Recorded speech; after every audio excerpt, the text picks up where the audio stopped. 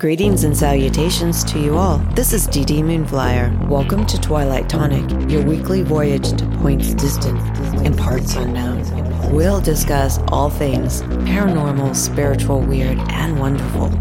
So if you're ready, grab your favorite tonic, your best comfy chair, and let's begin.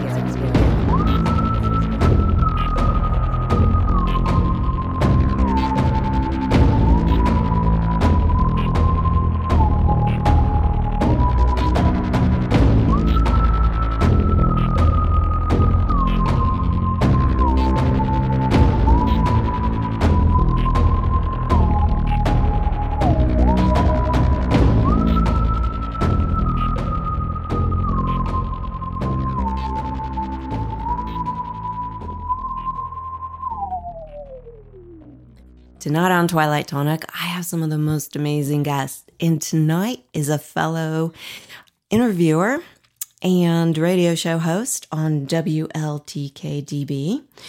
with his show, No Agenda with Jennifer Lee. And they are two amazing evidential psychic mediums.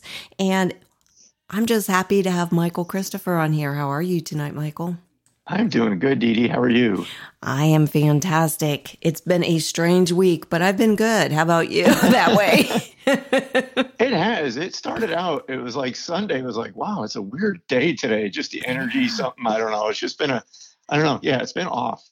Yes, I can't keep up. I'm like always a day behind this week. I can't catch up. I'm like, what's going on? I never know what day it is, so. And today at work, I felt so sorry for all my people I work with. I was a little on the cranky side, so something's going on energy-wise. I think you're absolutely right. So I find this really interesting, Michael, and I want to hear all about your story. But first of all, to clarify to my listeners, what is an evidential psychic medium? Well, how does that differ from an empath medium? So to me, what I talk about I'm very open and very almost blunt sometimes on terms used when we think of mediumship. So I will tell you this, I was dubbed that title by my very first teacher. I didn't know what it was, so I was like, okay, I'll go with this. I didn't realize till later what that actually meant. And basically an evidential medium brings about facts and evidence that isn't common. Like it's not foo fluff. It's dates. It's bringing through conditions of passing. Sometimes names come through. Mm-hmm. A lot of times I'll see the person in spirit will show me what's going on in that person's life. And then I just pass that along. Mm-hmm. So it's almost like fact based. And which is perfect for me because I'm a skeptic. I always have been. I always will be, not only of my work, but other people's work too. Sure. So if I couldn't prove it to myself, there was no way I was going to be out here doing this. Wow. That's super interesting. But I totally understand that. Absolutely. Because if you don't question yourself in what you've seen or heard or pick up on, I think that's really important.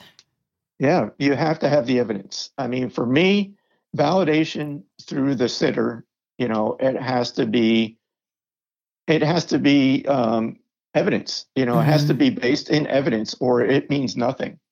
And to me, you have to have that. I had to build that trust with spirit. Mm-hmm. It's like we had to basically prove it to each other. Me and them. That, okay, you're going to give me this and this is going to make sense to the sitter. And, so when I give the evidence to the sitter, it has to mean something to them. It can't be vague.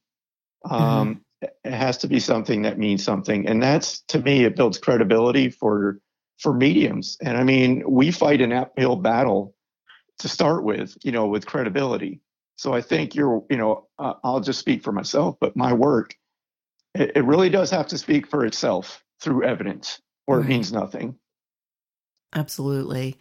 How did you get started in all this? That's how? The long Why? story.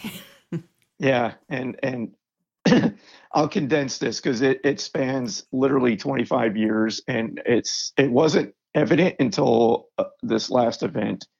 But I'll just go through this quickly. So both of my stepbrothers, they were my brothers. There's no step involved, but they were born with cystic fibrosis. So back in '97, my brother Jason passed away. He was on the transplant list, became too ill to receive a transplant. Passing at 27, and that was my first passing that I dealt with. That was somebody that was on my level, a peer, and I was just like, it just stunned me. And I got to say, I was in the military for 20 years. So I just got back from a deployment around that time. So it was just, I didn't get to see him before he passed. I did spend time with him, a year prior when he was starting to go downhill. But, so unfortunately he lost that battle at 27. And then advancing to 2000, I went in for a flight physical because I was going to start flying planes. I figured in and out, no problem. I'm healthy. No, I go in, and long story short, they ended up telling me something's wrong with my kidneys. And it was basically, it could be a simple infection or something more serious. Well, lucky me, it ended up being more serious. And through biopsy and test, it ended up being a kidney disease that was very progressed, and I had no physical symptoms. But the prognosis was it's going to go to kidney failure at some point. And that was significant in the way of really facing my mortality. Although it wasn't for the first time. I was at birth, I almost died too, but I was too young to remember that. So, but yeah, I had an operation at 1 day old that they didn't know I was going to live. And, so that was that. And then, at 40, I was diagnosed with this. And I remember just reflecting on my brother and, how he lived his life, and it gave me the strength to go on. And I had to make a decision right then and there how I was going to go forward. And it was either I could worry about this, or I could just live one day at a time, and teach myself to live in the moment. I mean, because I know it's the cliche, but it's literally all we have. And I actually had to adopt that to survive. I mean, really did, because the mental battle going through any kind of illness, I think, outweighs the physical. It did for me. And I could easily lose any type of motivation going forward by just saying to myself, well, what's the point of doing this? I'm going to go through kidney failure, and, I could die anyway. So what's the point? So I had to just retrain my brain to no, check in with myself. How you feeling today? That's all that mattered. Now, staying out of those dark thoughts, no, that wasn't easy. But every time I felt my mind wandering, I would just check back in. I would bring myself back to now. And I just had to live like that. And then shortly after that, my other brother, Danny, right after the bombings in New York, which were from in 2001, he got a call from the transplant center 2 days after the attacks in New York to come down for a lung transplant. So he had his surgery. Everything was fine.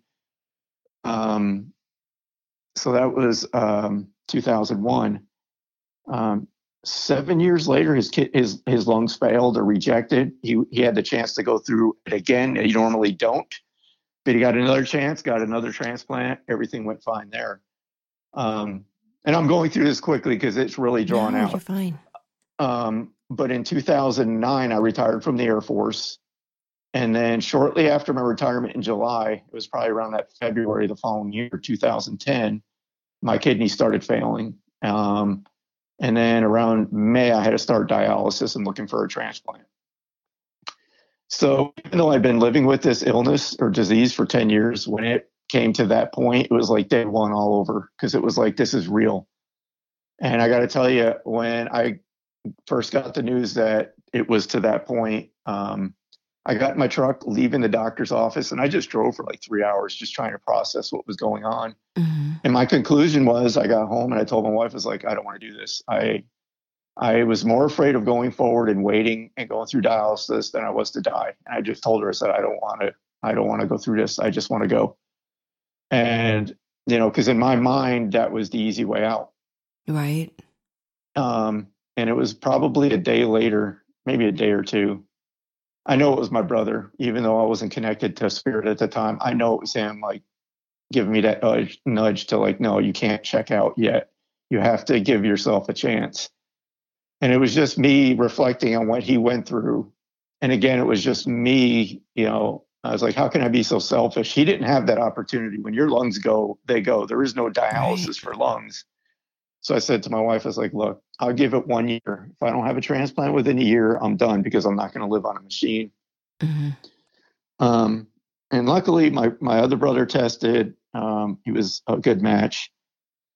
We had a scheduled surgery for September of 2010.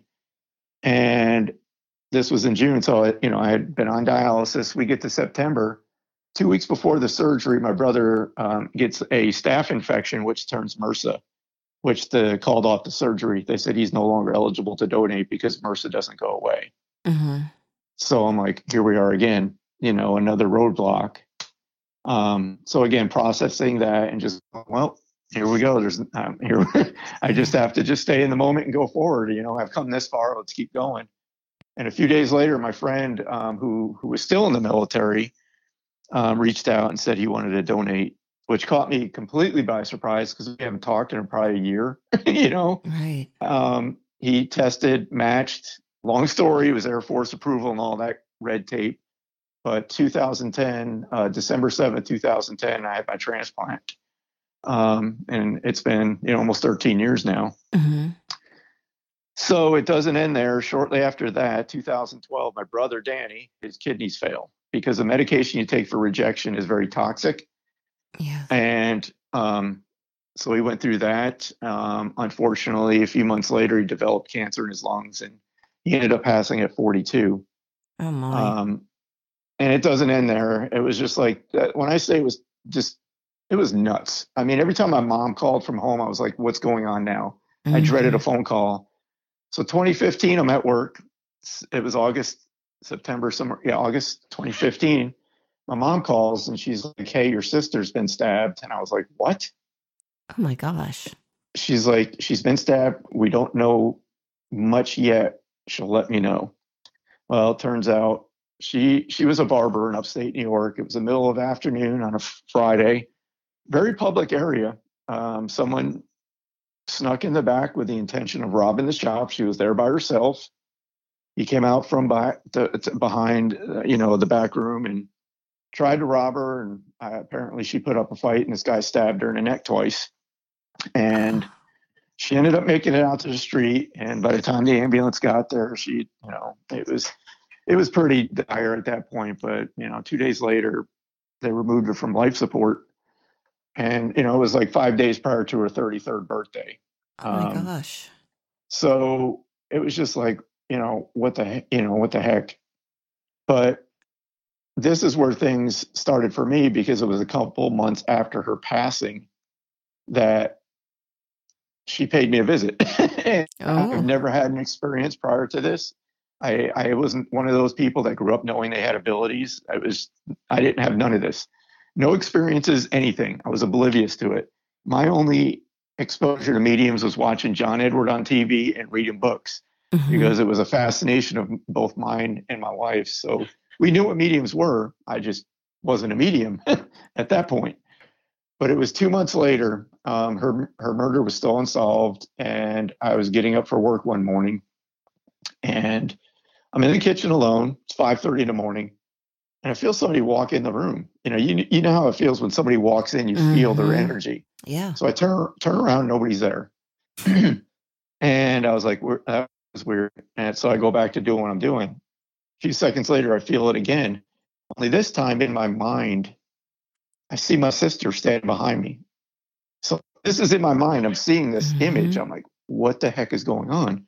So in my mind, I see her walk up behind me and she puts her arms around me and puts her head on my shoulder.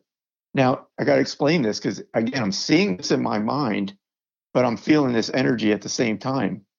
And I was like, it freaked me out because I'm like, what is happening here? I thought I was losing my marbles.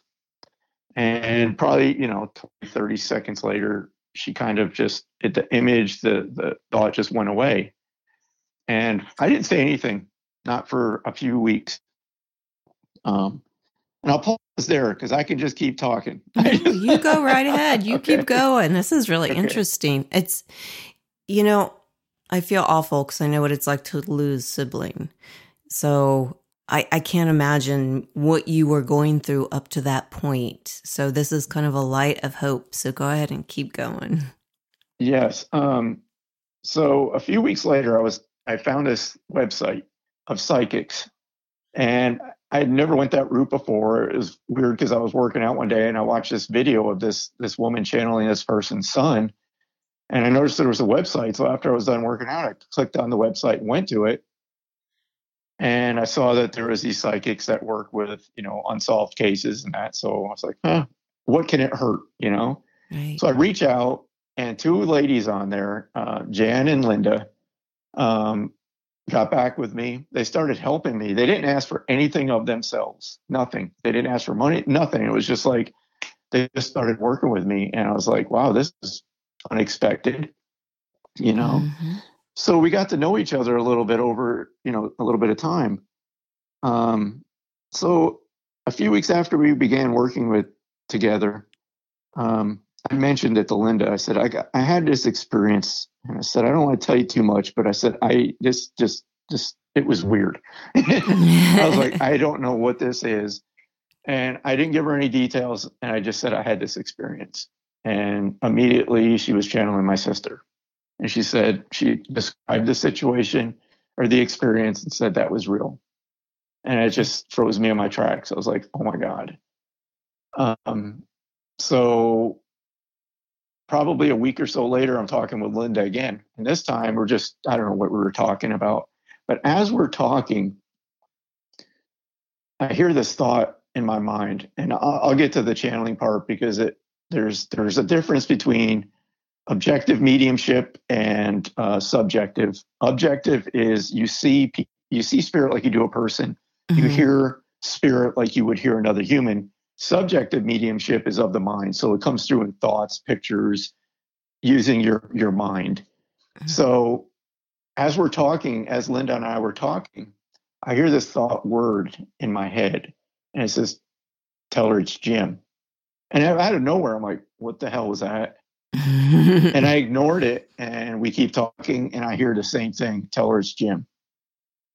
Again, I ignored it. Third time, I hear, I passed the cancer. It's tell her it's Jim. And I stopped her. I said, Linda, I don't know what's going on. I said, I have this thought, this voice in my head that keeps saying, tell her it's Jim, and that he passed the cancer. She goes, that's my father. I was like, what? Oh, well. And she goes, well, you're a medium. And I'm like, no, I'm not. You're like, but I hear this voice. Yeah. She's like, well, you are. And I'm like, no, I'm not. We argued jokingly for a few minutes. But that's kind of what got the ball rolling. And then from there, she suggested that just play around with this. Take this development course. I know this teacher. Just take this beginner course. Just do it for an experiment and see what happens. And I did, and that's a whole nother story. But that's what blew the doors open and helped me understand that this had been a part of my life. I just didn't understand it. I didn't realize it. So that's kind of what got things started for me. Yeah, well, I bet it was kind of a shock. And you didn't have any of these abilities as a child, or no, in the military, because I know you have to be very alert in the military. Yeah, but that's the thing, though. I'm glad it didn't present there, because there's no way I would have been able to develop it there. It's just the wrong environment for sure. So again, yeah, up until that point, nothing. Now going forward from there, I mean, yeah, I can look back and see things that happened, and I was like, oh, okay, that was probably that. And then from there, I just dove in, and that's another. The journey continued, from there. It wasn't just like, take this class and I'm a medium. No, that's not how this works. This is figuring out what was going on, figuring out how I work as a medium for myself. And that's where I started to develop my own philosophy on this work, and being very careful about who I work with, who I learn from, because I have very strong opinions, because I tend to develop on my own a lot of the time, which I think is important for anybody to do. Mm-hmm. Teachers are great, but all they do is give you tools.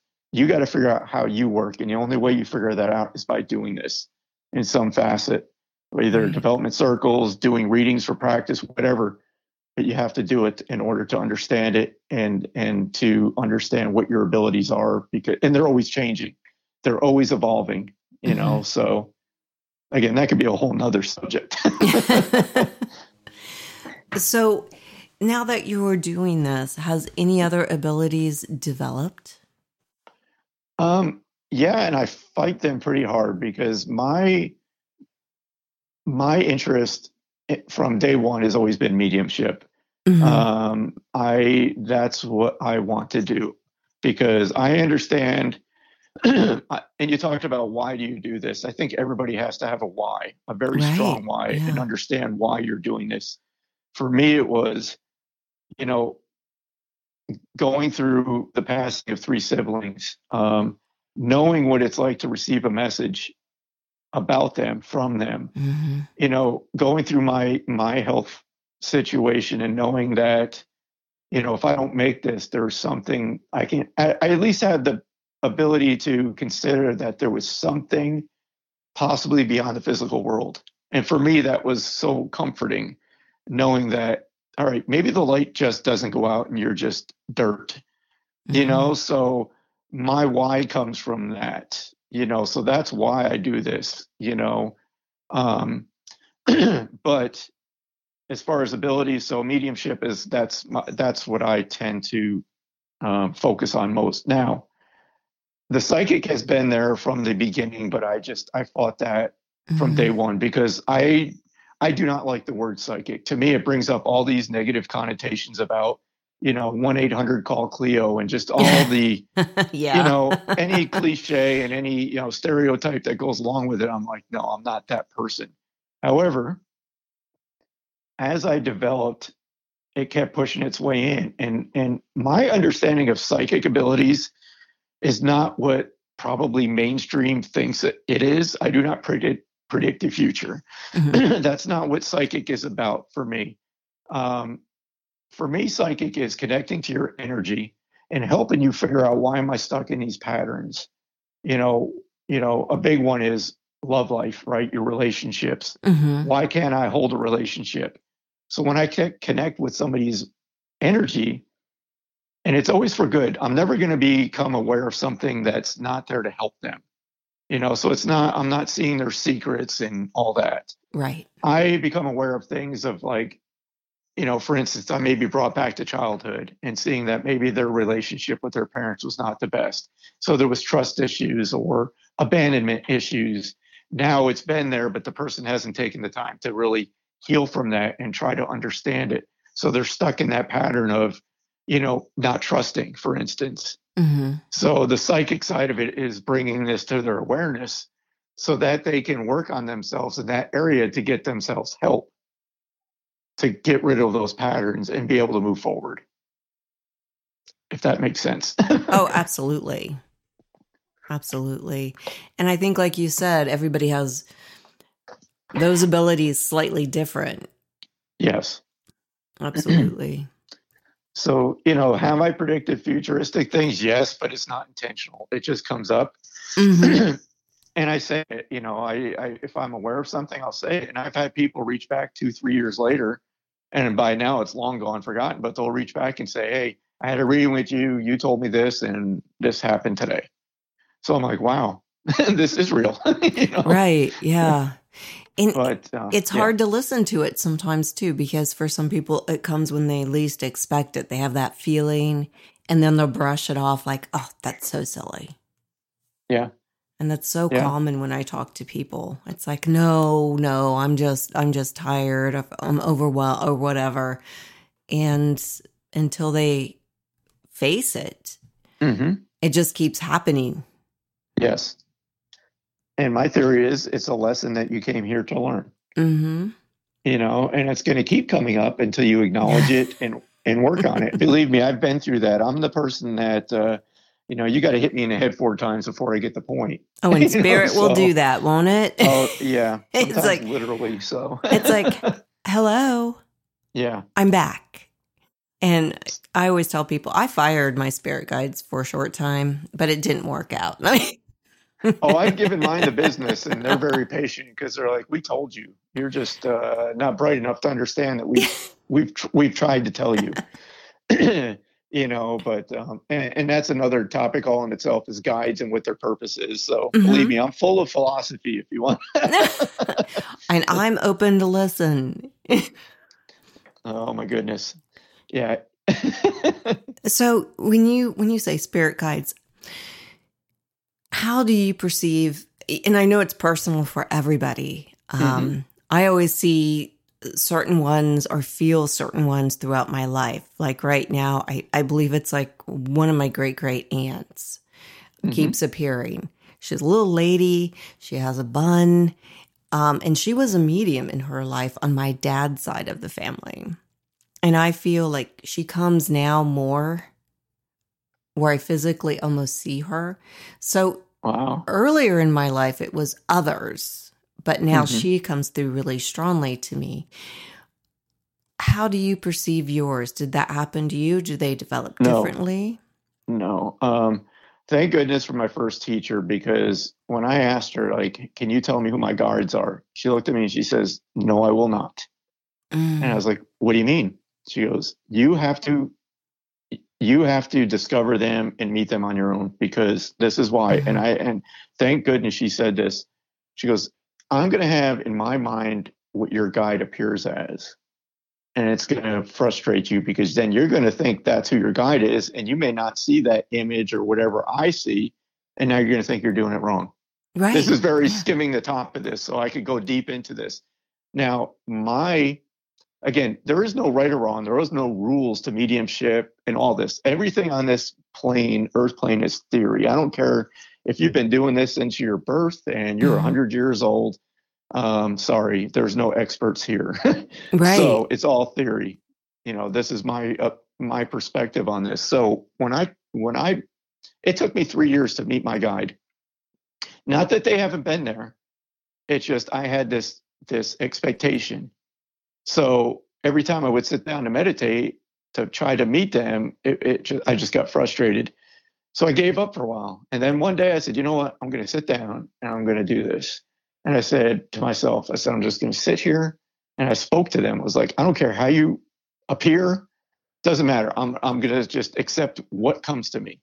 I sat down in my chair and I was like, I just sat here. I don't even call it meditation. But I said, I'm going to count to 3 in my mind. And when I get to 3, I just asked them, present yourself. So I did that. And all of a sudden, I just felt this energy on the top of my forehead. And I seen this color purple. And I was like, okay, that's my guide. Now, we often try to project this physical being as our guide. Right. My opinion, my philosophy is they are energy. They are not human. They were human here, but they are not human there. So when they come through to you, they may cloak themselves in an image that you recognize. Right. If that what helps you identify your spirit. For me, I was just open-minded. I said, okay, just present. And it was just energy. Right. Now, I've never sat there and tried to get a name. I've never tried to figure out how many there are. I just know it's a collective. I know I have guides. And I feel them when they're around me. And that took a little development too, and trusting that, okay, they're here because I feel them. So it's like a trust thing that I've built with them, and I know they're here. So again, I've never tried to project a human figure or any of that, or tried to understand anything beyond they're my guides. I know they're there and they will help me if I need their help. Interesting. And that makes a lot of sense. And you're right. I wondered if they do, like you say, cloak themselves to make us feel comfortable. Because as a child, I grew up hearing stories about this lady and she fascinated me. And then later in life, that's who I could feel around me. But if it's cloaking, that would make so much sense. But that's not to say that's not a family member. True. Because when my sister comes through, I see her in my mind as my sister. Now, there's always this debate and controversy about who can be a guide, who's not a guide. Now, traditionally, guides are assigned to you at, before you come into this life. They're here with you throughout Mhm. your lifetime, and they're there to greet you when you leave the physical world. So you've had this arrangement before you even came here. That's theory, of course, which Mhm. I've had a past life regression and life between lives session, and Mhm. that's a whole nother topic. So it's interesting. But so there's that aspect of guides. Now, my personal opinion is our family members and friends on the other side. I believe they absolutely can help us when we need them. Mhm. Um, Yeah. call them a guide if you want, but they're there to help us. Just like anybody else is on the other side. So again, it's what your belief is, and I buck tradition. So I think anybody on the other side can be a guide for us, if Right. that makes sense. Oh, absolutely. I think so too. Mm-hmm. And it's really interesting, when you lose a sibling, when I lost my brother particularly, I always felt him around me for a while. Yeah. And he talked to me through dreams. And it was a real interesting time period in my life. It's something you don't forget. But when you start to heal and they start to heal, then he started to get younger in my dreams. And as Yeah. soon as he got younger, there were less and less. And now sometimes when I have dreams, they always feel different from other dreams. But now when I have dreams, he'll make an appearance, but then he leaves. I, my sister was the reason I'm doing this. She Yeah. really is. I mean, um, and she's come through with that message. She goes, "Look what has happened." Her murder. Yes, it was tragic. It was, Yeah. just just something completely unexpected and unneeded. And it was just. And But her he's message young. was, She was so yeah. young. And she said, look what's come of this. The bright side of it. You're doing this work because of what happened to me. And it was just like, yeah. And there's always that message. Again, it's the cliche that something good always comes out of something terrible. Hmm. And she again, it's just she's been there, and like you said with your brother, my sister and my brothers. I mean, in the beginning, it was like their energy was so strong, and I could always feel them. But Hmm. I feel as I moved on and healed from that and started doing this work, and I find that with spirit communication as well, is the more you trust that they're there, the less energy they have to expend for you to be able to recognize they're there. So it's not that they're not there. It's just like, okay, now it becomes more subtle of an energy. Right. And people sometimes get confused by that, thinking, well, they're not around anymore. Yes, they definitely are. Hmm. It's just you've moved past that initial phase of grief where you need them. You need that comfort. You need to know that they're okay. Yeah. You Yeah. know? That's very true. I remember whenever I play 80s music, this is going to age me, but Oh, I'm right there. I'm almost 54. So so whenever I play, my brother was older than me. So remember when MTV came out, we all wanted to be oh yeah. big kids, and go out Yep. to the clubs. And of course, I couldn't do that, but he Isn't did. all. Yes, he did. And every time certain music comes on, he loved to go out dancing. And I can just feel his energy, happy and ready to dance. And then it just kind of drifts away afterwards. It's just those quick hellos. Yeah, like I'm still here. I'm great. Yeah, and that's what they do. And that's what Yeah. so many people just cast aside as a coincidence. I'm like, there's no coincidences. If you're Yeah. going about your business and all of a sudden something like that happens in your mind, that's them just saying hello. That's their calling card, if you will. Yeah, exactly. And Yeah. he got, and it's funny because some wait for a while. And I don't know if you've noticed this with other people. Some wait for a while and some come right away. Yeah, my first brother, Jason, I didn't, wow. Because all my siblings through in dreams. Again, most of this was before knew I was a medium. I Hmm. remember all my grandparents came and visited when they passed. And my brother didn't show up for almost 3 or 4 or 5 years. And finally, when he did, I was like, well, Jack Wagon, what the hell took you so long? you know? now he won't leave me alone. So I'm like, okay.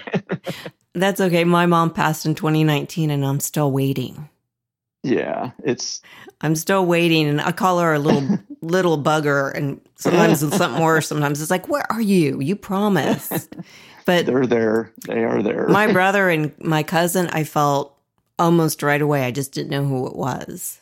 Mm-hmm. But my mom, oh my gosh, I don't know what she's doing. She's probably having fun, but More fun than we are. yeah, it's like they're all looking at this like, okay, look at this, pile of mess they're about to go through. I know she's probably giggling. Oh yeah, she goes, yep, I've been there, done that, got the T-shirt. Now I just get to spectate. I'm like, all right, lady, I'm ready. Come on. Yeah. So now, obviously, your sister still visits and your brothers. Mm-hmm. Before you do a reading, or you make that connection with others, Mm-hmm. do their relatives visit you prior? No. Okay. I established, again, I think it is so critical that when somebody is new, that they find a teacher that is somebody that they resonate with, somebody that they share same philosophies, ethics. I can't stress this enough. And I thank goodness for my first teacher, Mimi, because she taught me to set up boundaries with spirit from day one. It was literally like, get out a pen and paper and you write down what you accept and what you don't. So if I'm not actively working, it's like, no, and I'm oblivious. Because I'm here in the physical, and this is another topic, and it's a hot spot for me. And when I teach, I love teaching this because it's critical that when you're not working, you're not working. You're in the physical world. You do your physical things. Mm-hmm. You don't bounce around and play, willy nilly. Oh, I'm going to connect just to see what happens. No, because you have to have that boundary with spirit. Oh yeah, I would absolutely think so. Yeah. So I should say never, because there's been 2 or 3 times, but the 3 times that they have, I don't even want to say intruded, but they've come into my awareness. They were literally, one was definitely life and death. I mean, and I could share that story too. But I mean, other than that, unless I'm sitting down and working, I don't pay them attention. They don't bother me. I'm not even aware of them. Wow. Can we go back to the life and death one? Was this just someone that needed your attention? Yeah, this was early on, still in that learning phase. So I was an air traffic controller in my military career, and then I did it up until April of this last year, so almost 34 years of this. So I was at work one night, and I had done a recent demonstration of mediumship or gallery. People talk about it in different ways, but I demonstrate mediumship, in front of audiences. So I did one, and one of the local restaurant owners come up to me afterwards, and she says, "Look, my place has kind of got some weird stuff going on. Would you mind stopping by?"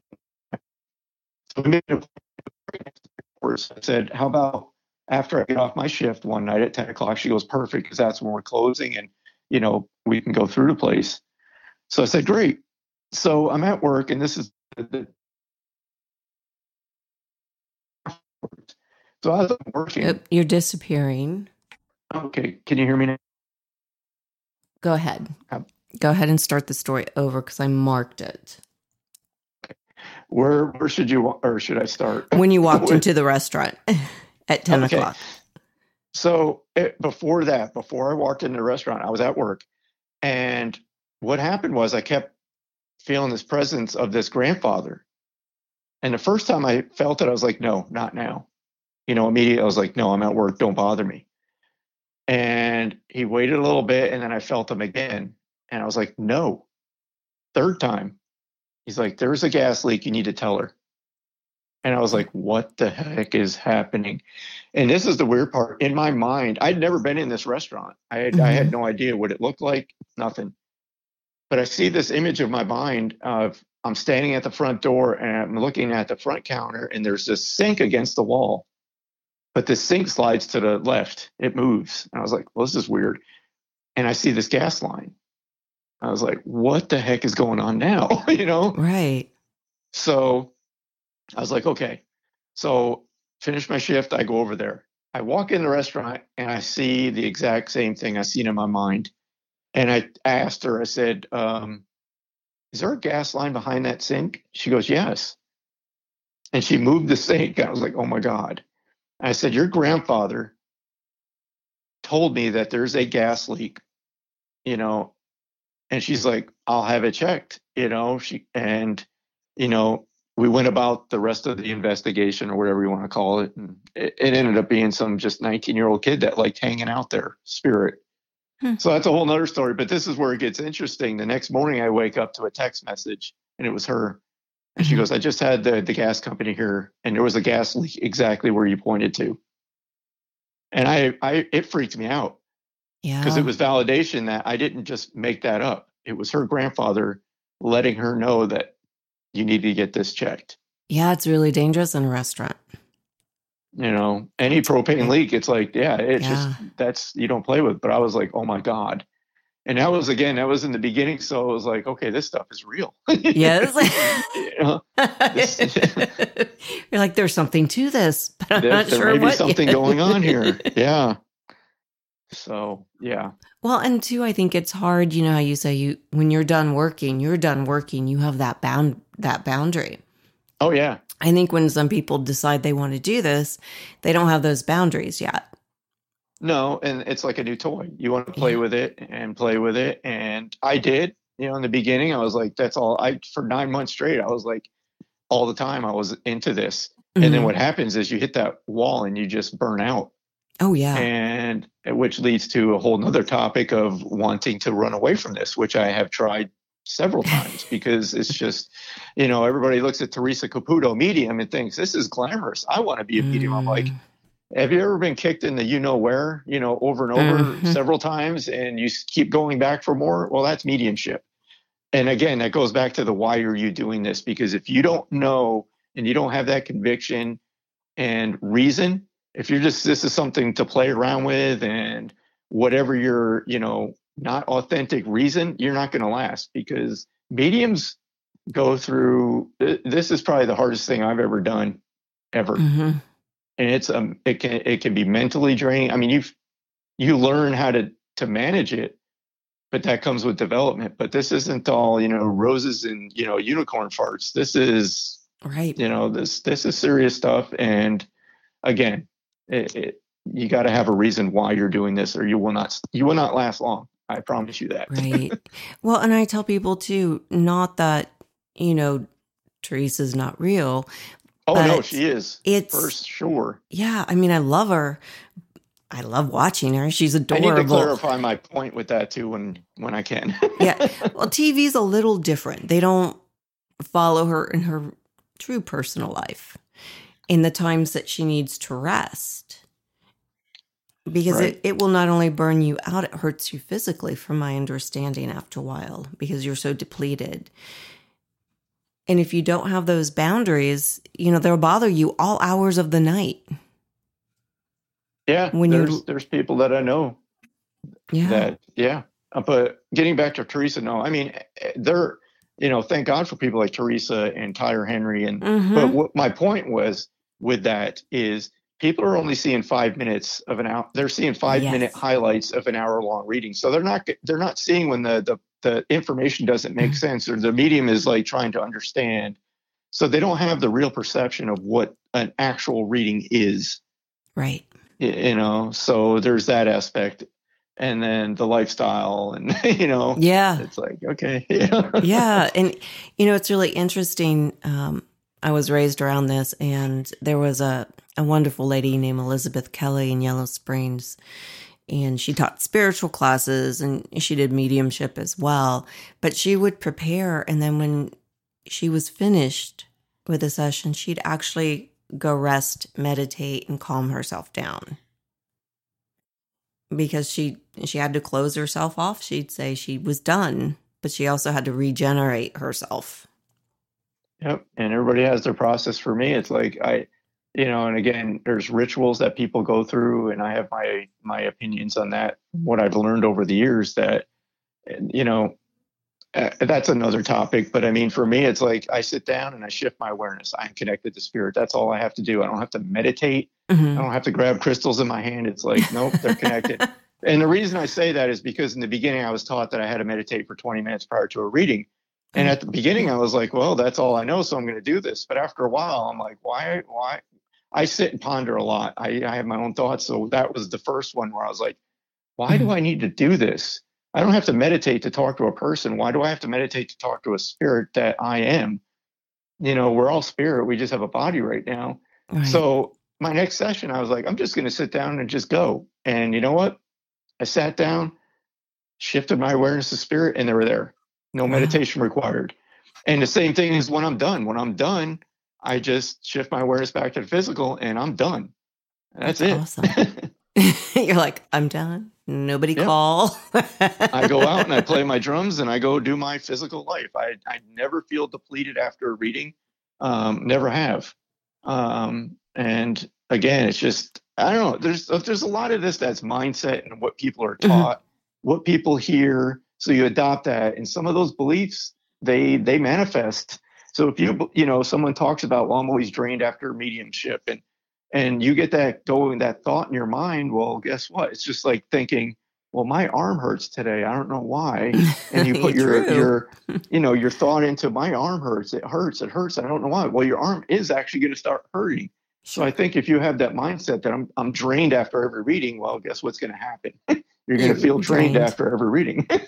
So, yeah. What I really find interesting, Michael, is you have such a healthy outlook on this. And you have such a healthy skepticism, which I think is so important. You have to, I think. Especially what I've been through health-wise, you have to take care of yourself. You do. And, this is something that I think you have to pace yourself with, because it can be mentally fatiguing. I always say this, I can talk to spirit all day long. It's the people that drain me. Oh, yeah. You are right about that one. Yep. So if I'm drained from anything, it's the person. It's not the spirit. Like I said, I'll hang out with them all day. They're awesome. But you know how it is. Some people just drain you, and that's where that's a definite boundary for me, because early on people would message me and I thought, well, I got to answer these people. And it's like, no, I owe nothing to anybody, so when I'm not working, I'm not working. Right. Yeah. So again, that's another topic. So Michael, as everyone knows me, I dig animals. I'm a big, huge animal person. Do you have animals ever come through when you do a reading? Oh my God, yes. All the time. I knew it. They're great, aren't they? I tell you what, this freaked me out more than anything. Can I share? I don't know how much time we have. So you're fine. You go right ahead. Okay. So the first time I talked to an animal, it was completely just unexpected. I was talking actually with a friend of mine, and I don't know if I was even doing a reading for her. I think I might have been. But anyway, she asked me, she goes, do you ever communicate with animals? I'm like, I've never tried. And she said, well, would you communicate with my horse? I was like, sure. So I sat down, shifted my awareness to spirit, and all of a sudden this horse is in my awareness. I'm like, okay, well, I was thinking the horse, so is this really a horse? And this is where the evidential mediumship comes in, because especially with animals, they have to give me something very specific that's not just, common to, behavior of a certain animal, like a dog, so anyway, the horse comes through. First thing it tells me is, or I feel, however I get it, that he has dementia, or he had dementia. And in my mind, I see he puts me in this place where I see his fenced in area next to a barn. And the horse starts showing me how he would walk into the side of the barn and back up and walk his head into the barn and keep bumping his head into the side of the barn. And I'm like, what the hell? So I tell my friend, I'm like, your horse told me he has dementia. And he's showing me that he used to bump his head into, like, he'd walk into the side of the barn and walk into these fence posts. And her jaws just dropped. She's like, yes, he had dementia and he would do that. And I was like, you got to be kidding me. And she's like, no, that's exactly what he would do. And I was like, oh my God, I'm talking to freaking Mr. Ed. So, and then her boxer shows up, and then her other horse shows up, Oh and I'm my like, oh God. my God, and so that was that. And I was like, that just blew my mind. And then I have to tell this one, because this is the one Yeah. that, if out of all the readings I've done, there's few that I will never forget. And this is one of them. I did this group reading for this friend of mine and her family. Um, and so it was her husband, her two aunts, and her three daughters. So long story short, I'm bringing through messages from past loved ones, and I would give everybody a turn. I was like, do you want to hear from, do you have a question, psychic or whatever? Everybody got their turn. And the one daughter was like quiet the whole time. And finally at the end, I'm like, is there anything, that you're curious about? And she kind of just dropped her head and she goes, do you channel animals? And I'm like, no, it's funny you say that. Yes, I do. Mm-hmm. And she wanted to hear from her dog. Oh.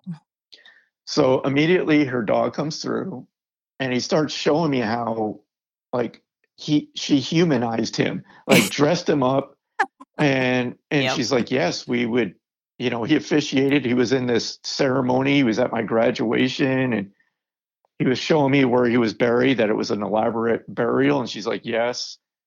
And there was other things, but this is what stands out. So as I'm doing this, the dog keeps showing me this image of this milk bone dog biscuit. And I'm like, well, how cliche, it's a dog. Of course I'm going to see a dog biscuit. So I ignore it. And I say some other message, and then there's that dog biscuit again. And I'm like, no, that's too obvious. So I ignored it again. Third time. And this is what I've learned. If they show me twice or three times, there's something to this I need to talk about regardless. So I'm like, okay, third time. I look at her and go, I don't know what this is, but your dog keeps showing me this little gray milk bone dog biscuit. And I said, I know it's obvious, but does this make any sense to you? And her jaw drops. She stands up. She reaches in her pocket and she pulls out this gray dog biscuit and says, I brought this for him. Oh. I about fell over. I was like, you got to be kidding me. And I was just like, holy crap, that just happened.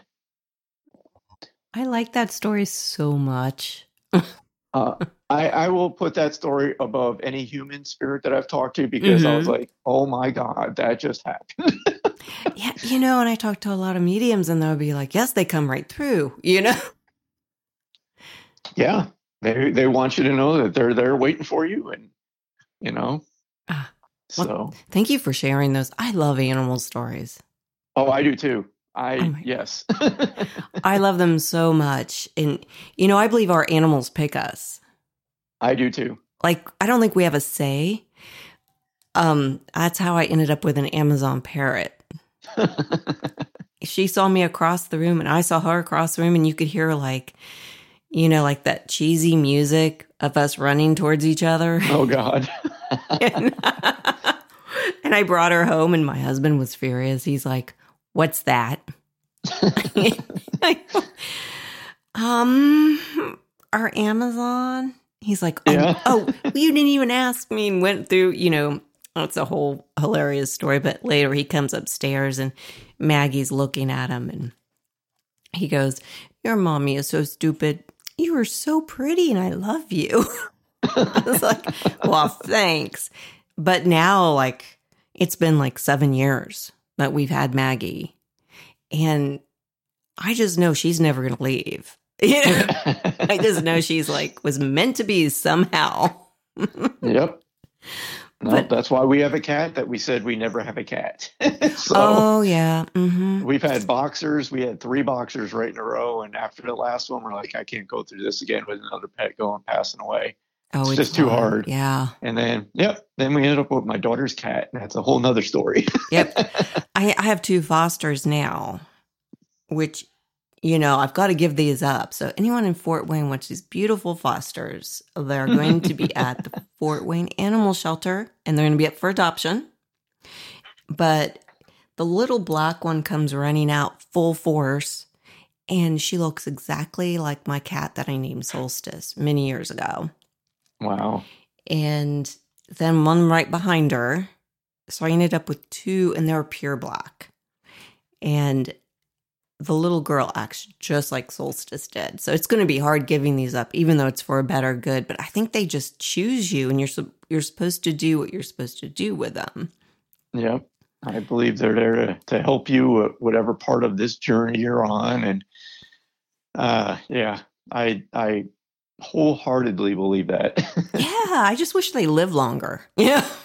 I do too, but you won't have that problem with the parrot. The parrot's going to outlive probably like everybody. Well, she's already in her 30s. Well, don't they live to be like 100? I think Amazons live between 40 and 60. Oh, wow. Typically. Yeah. But she's both of my birds are very loved, and I love all my animals equally. It's just they have certain personalities that you identify with really quickly. It's just like all my animals just kind of decided to be with me. So I have 5 and 2 fosters. So oh, wow. I know. it's like it's a zoo in here. So for you, I just find what you do and the way you do it amazing. Oh, thank you. The way you need the proof and how you go about doing it, and the healthy skepticism that you have it just fascinates me and amazes me big time. Yeah, it's my nature. So what is some of and this is, I know audience members are always curious about this. What is some of the strangest things that you have seen in your mediumship? Wow. The naked uncle walking down the hallway. No. That just stood out in my mind. I'm like, why am I seeing this image of your uncle naked standing in the hallway? And when it gets validated that he used to do that as a joke running down the hallway, and I was like, all right. Oh, God. I did not expect that one. Yeah. Or, the teenage son saying, because I always ask the person's spirit, what do you do to let your mom know you're around, and I remember this, I was doing this group reading for this group of ladies, which most of my audiences are, 99% women. Yeah. It's very rare that a man does show up. And when they do, I go up to them and I'm like, hey, come here for a minute. Are you being kidnapped? Are you here against your will? Because I'm like, why are you here? And it's usually, well, my wife dragged me here. I'm like, okay. Well, I'm glad you're here, because now I got company. But anyway, right. So I'm doing this group reading for this group of ladies, and this is the other one I'll never forget, because I had to stop for probably 5 minutes because I could not stop laughing. But anyway, he comes through, and the messages and all that, and at the end I was like, so what do you do to let your mom know that you're around? And immediately, I didn't even get the thought sent to him, like, what do you do? And he was like, I fart. I'm like, what? And I sat there and I said, can you say that again? And it's like, he instantly sent me that thought. It's like, I fart. And I sat down, I'm like, and we're outside. This is like, I'm just sitting there, and I said, just excuse me for a second. And I'm sitting there and I'm laughing, and they're probably like, what the heck is he doing? And every time I went to talk and try to say it, I start laughing more. I'm like, okay, just give me a second. And finally I was like, look, I asked your son what he does to let you know he's around. And he says, I fart. And her jaw drops, right? She stands up, and there was a lady in the 3rd row that she worked with. And she goes, I knew it. She goes, I was at work just 2 days ago, and I'm in my cubicle, and all of a sudden I smelt this sulfur smell. And she's like, who did this? And nobody's fessing up to it. So I'm like, well, that was your son.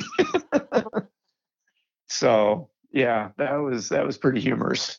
Oh my gosh, that's great. Yep. That's going to be in my head all night long now. Oh my God. It's like totally unexpected. And then I had a 16-year-old girl that passed, and same thing, I asked it, and she's like, she said that. And I was like, no, you didn't. She's like, and I passed it to her mom. She goes, oh my God, that girl. She goes, she would eat this kale. And when she broke wind, it was the most rank smell. I'm like, well, your daughter is getting a kick out of this because she still does it. Oh my gosh, that is hilarious. I would never think of that. I didn't either, but that's what they do. It's like they drop that thought in. And again, this goes with mediumship and trusting and development, Yeah. that if it touches my mind, if a thought touches my mind, I talk about it. And I joke about this with people I teach and other mediums. I'm like, look, you got to put aside this fear of being wrong and trying to understand what they're sending you. It's not your message. Your job is to get it and relay it. Yeah. So if they show me a pig riding a pony, I'm going to tell the person in front of me, whoever person in spirit is showing me a pig riding a pony, right, wrong, or indifferent, because I find that if you just follow their lead, Mm-hmm. that's mediumship is easy if we get out of the way and just do our job. Mm. You just got to talk about what they send you without questioning it, without trying to understand it. Just talk about it. It's going Right. to make sense to the person. You may misinterpret, you may give it in the wrong way. And I tell people, if it doesn't make sense, just tell me no. I will ask your person to give me a clarification. And they usually give me another way to understand it. I'll relay it. And they're like, oh, yes, that makes sense. Mm. So it's not that we're getting things wrong. It's just we're misunderstanding. Yes. I find it interesting. Do you believe, obviously, if we get our mind clear and we just say, like you said, we just get those obstacles of being wrong Mm-hmm. out of the way. Do you think some people come back to be mediums, or do you think almost everyone could do it, or do you think we're assigned these abilities? Because I know everybody has different levels of abilities and different Mm-hmm. capabilities. So here's my theory on this. And I believe everybody on this planet has this ability because we are spirit. We're Hmm. spirit in a body. This is who we naturally are. We communicate through telepathy. That's how spirits communicate. Right. So I believe we all do. And I use a baseball analogy. So it's like everybody can go out in the backyard and play baseball, right? You can throw a ball, you can hit a ball, you can have fun playing baseball. Not everybody's going to advance to the, minor leagues and then the major leagues, because some of us we don't have that facet of our physical being. We're not capable of competing at that level. We don't have that ability Hmm. to reach that level. So I think it's the same with mediumship and psychic abilities. We all have intuition, every one of us. We all do. We ignore it most of the time. We ignore that gut feeling that tells you, don't stick your finger in that hot light, that car lighter, which I've done twice, but I did it anyway. And that's a true story, and that's another story. But you got that gut feeling telling you, don't Right. do it, and you do it anyway, and you're like, damn, I should have listened. So that's inherent. We all have that. Yeah. And I think for mediumship, that some of us, it's a little stronger of a pull. Like there's something here. Like, why do I feel I need to look into this? Right. And to some people, it's just, okay, I want to connect with somebody, my family member, and that's all they want from it. And everybody has that ability. Hmm. But then there's people that have that facet of their being, that it's something that they're meant to do in a way. Nobody has to do this, but it's kind of like it's there for them, and it's a little bit heightened, a little bit more heightened. Mm. Right. And then you have the crazy ones like me that go, yeah, I'm going to do this. I'm going to go talk to dead people, you know, so there's all levels, but I think, but I believe that everybody has it. And the only way you're going to find out where you are or what you're capable of is working with it. Right. So, and nobody Exactly. can tell you you are or you're not. Nobody can, and if somebody does, don't listen to them because they don't know what they're talking about. Right. You have this ability, but it's up to you to just, you know, if it's something that gnaws at you, like I need to explore this, go explore it, see where it takes you. Don't have an anticipation or expectation. I didn't wake up and say I wanted to be a medium. There's days I'm like, I'm still like, what the, why am I doing this? Why do I put myself through this? Again, because I've seen both sides. I've been on Yeah. the receiving end. I know the comfort that it can give. And I'm a little bit loony, so I've signed up to go, yeah, I'm going to do this. You're like, I'm going to help others. Yeah. Now, Michael, have you ever had seen something that frightened you? No. Well, let me say startled, yes. Frightened me, no. Okay. And I'll break that down because you always hear people talk about evil spirits and all this TV Yes. stuff, Yeah. which is I get on my soapbox about this because it annoys me. Because people on TV are like, everything's evil, Yeah. everything's a Yeah. demonic entity. I'm like, bull crap, it's probably grandpa, and that Grandpa's ends up upset. being, You yeah, need to leave him alone. 99% of the time, it's a family member. But anyway, so again, I do have my boundaries, but at night especially, and the reason is they say that at night when you're in that state of mind that you just become more aware, you're heightened because you're Yes. in that sleep state, right? Mm-hmm. So this is my theory also, that our world and theirs intersects. They're not somewhere else. They're here with us. It's just that they're at a different vibration. I'll remember John Redford this analogy. It's like when you see a helicopter sitting on the tarmac and it's not running, you can see the blades, right? They're physically Right. there. You can see them. But as it starts to raise or starts to speed up, you can't see the blade, but you know it's there. You know it's there. You know if you stick your hand in there, you're going to lose your hand. Mm-hmm. It's the same thing with like a microwave. You know it's working. You can't see the microwaves, but you know it's heating up your food. So spirit is around us all the time. We just can't perceive it because we don't have the physical ability. Most of us don't. Some people do, but we don't perceive it with our physical senses. But we know they're there. Right. Um, See somebody's head Oh, floating you above just mine. disappeared. Can you go?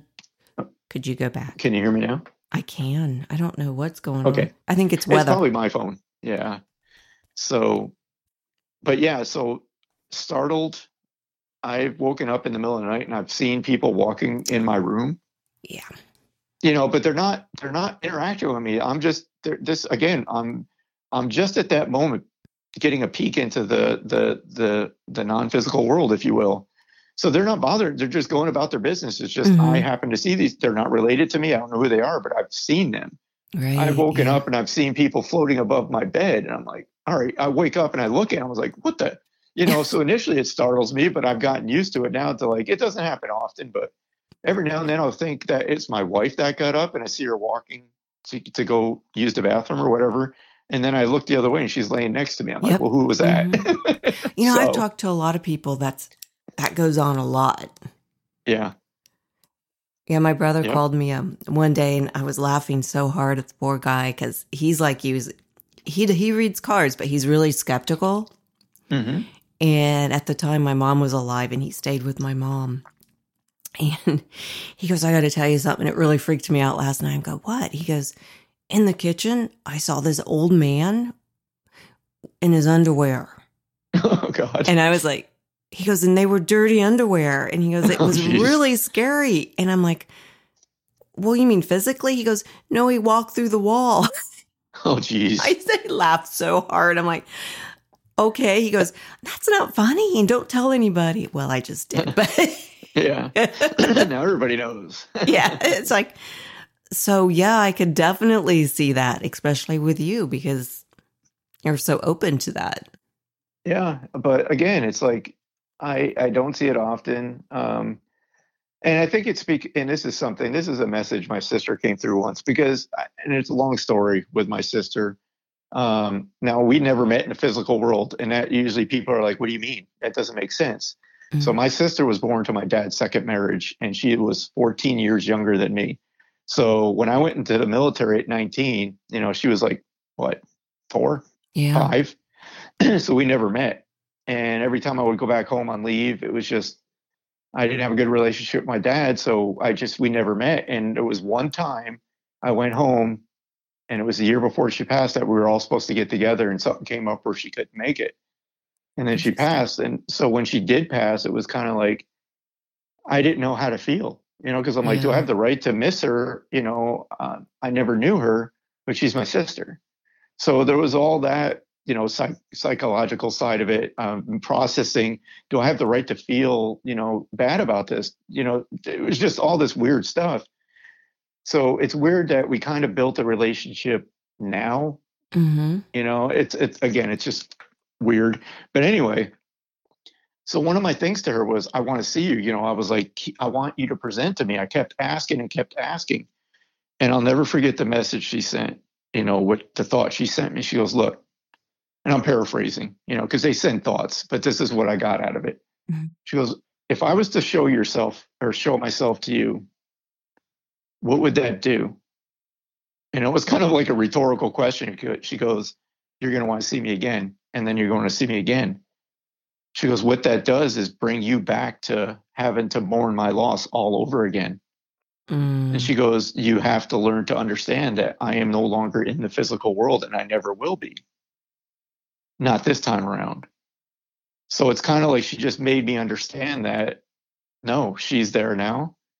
This is the reality. And I have to learn to live in the physical life without her here. right.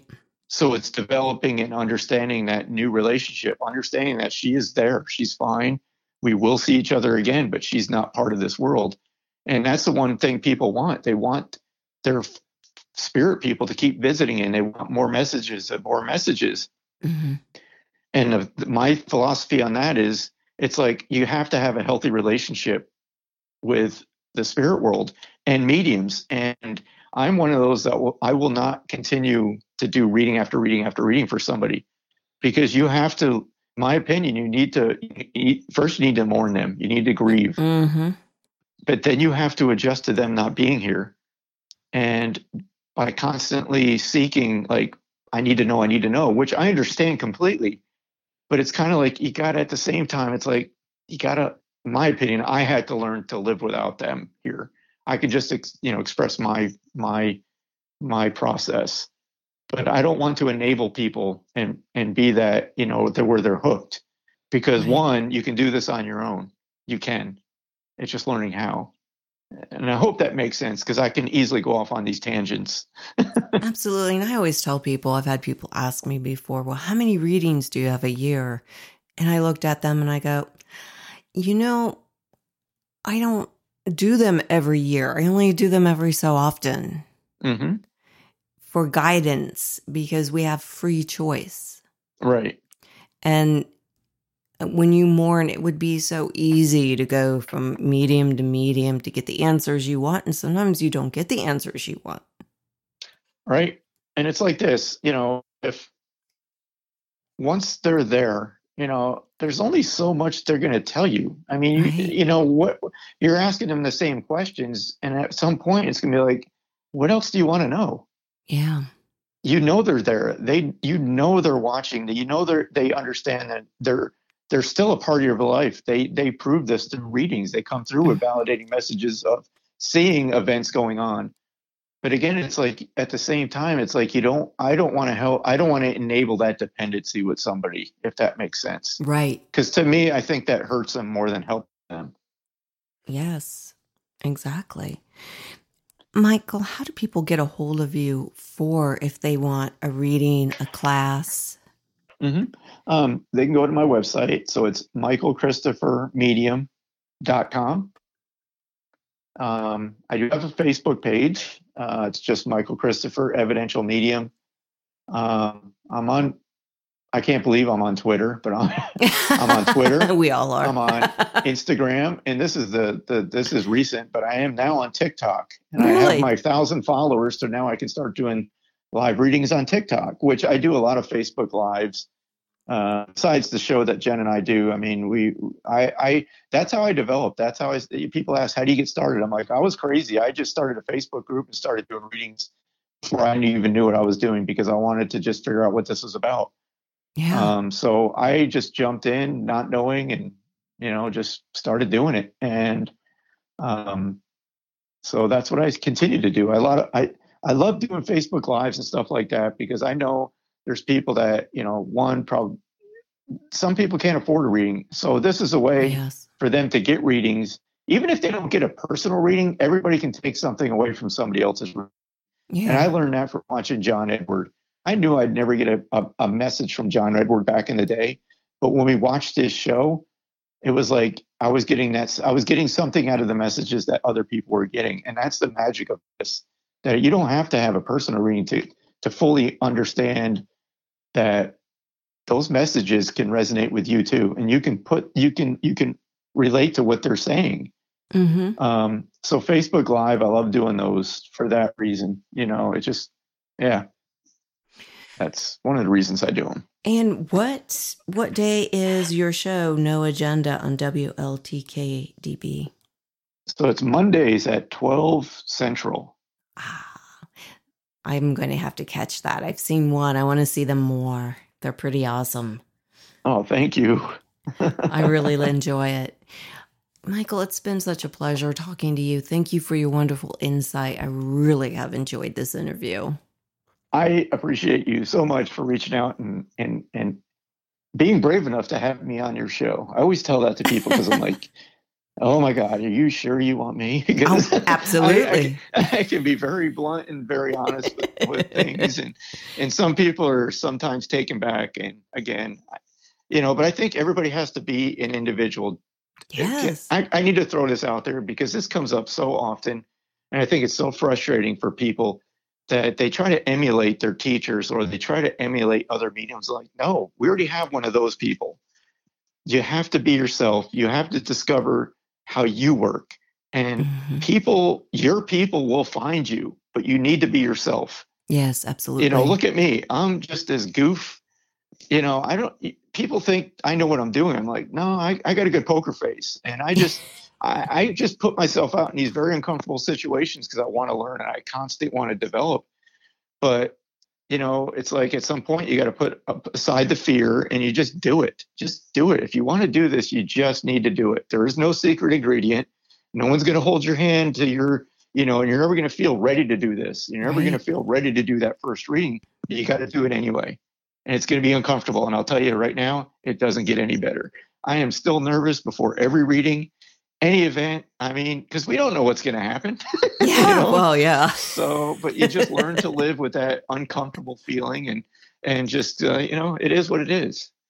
And that's that. Well, I hope you and Jennifer will come on Twilight Tonight this fall because I would love to have you guys. We will absolutely be there. And now I got to watch your show because I think I've seen, I usually go to sleep early and I forget about replays. So now I got to do research. Yeah, I love all my guests. I just think it's fun to interview people. I just love it. It's a skill. I envy people that can interview because I've tried and I don't know what I'm doing. I don't even know. I just probably ask questions a fifth grader would come up with. You know how you did mediumship? Yeah. You just did it. You just dove in there. I was a retired dancer and that's what I did. I dove right in. Wow. I wanted to do it for years, but then I was like, I can't do podcasting. Whoa. I can't do it. And then all of a sudden, I looked at my husband who produces my show and I'm like, I want to be a podcaster. He's like, oh, okay. So a month later, he brings home all the gear because he works at Sweetwater. Oh my God. I've spent so much money at Sweetwater over the years. He's a salesman. So he brings home and goes, because I was getting antsy because I was a dancer. I need something to do. And he was like, here you go. And the next thing I knew, it's almost 2.5 years, almost close to 3 years now. Wow. Well, you're very good at it. Thank you. I'm still learning like you are. I'm still learning and still growing. And interviews like you and so many others have helped me grow and come out more. So I always appreciate you guys so much. Well, thank you. I mean, I do. I appreciate the opportunity to talk with you, and I hope somebody gets, something out of this. They will. Somebody out there always will. And Michael, you have a great night, and please thank your wife for letting me interview you, taking up some of your time. I know it's always valuable. Oh, no. It's no problem at all. Believe me, she's probably happy to get rid of me for an hour and a half. So you have a great night, and hopefully I'll talk to you soon.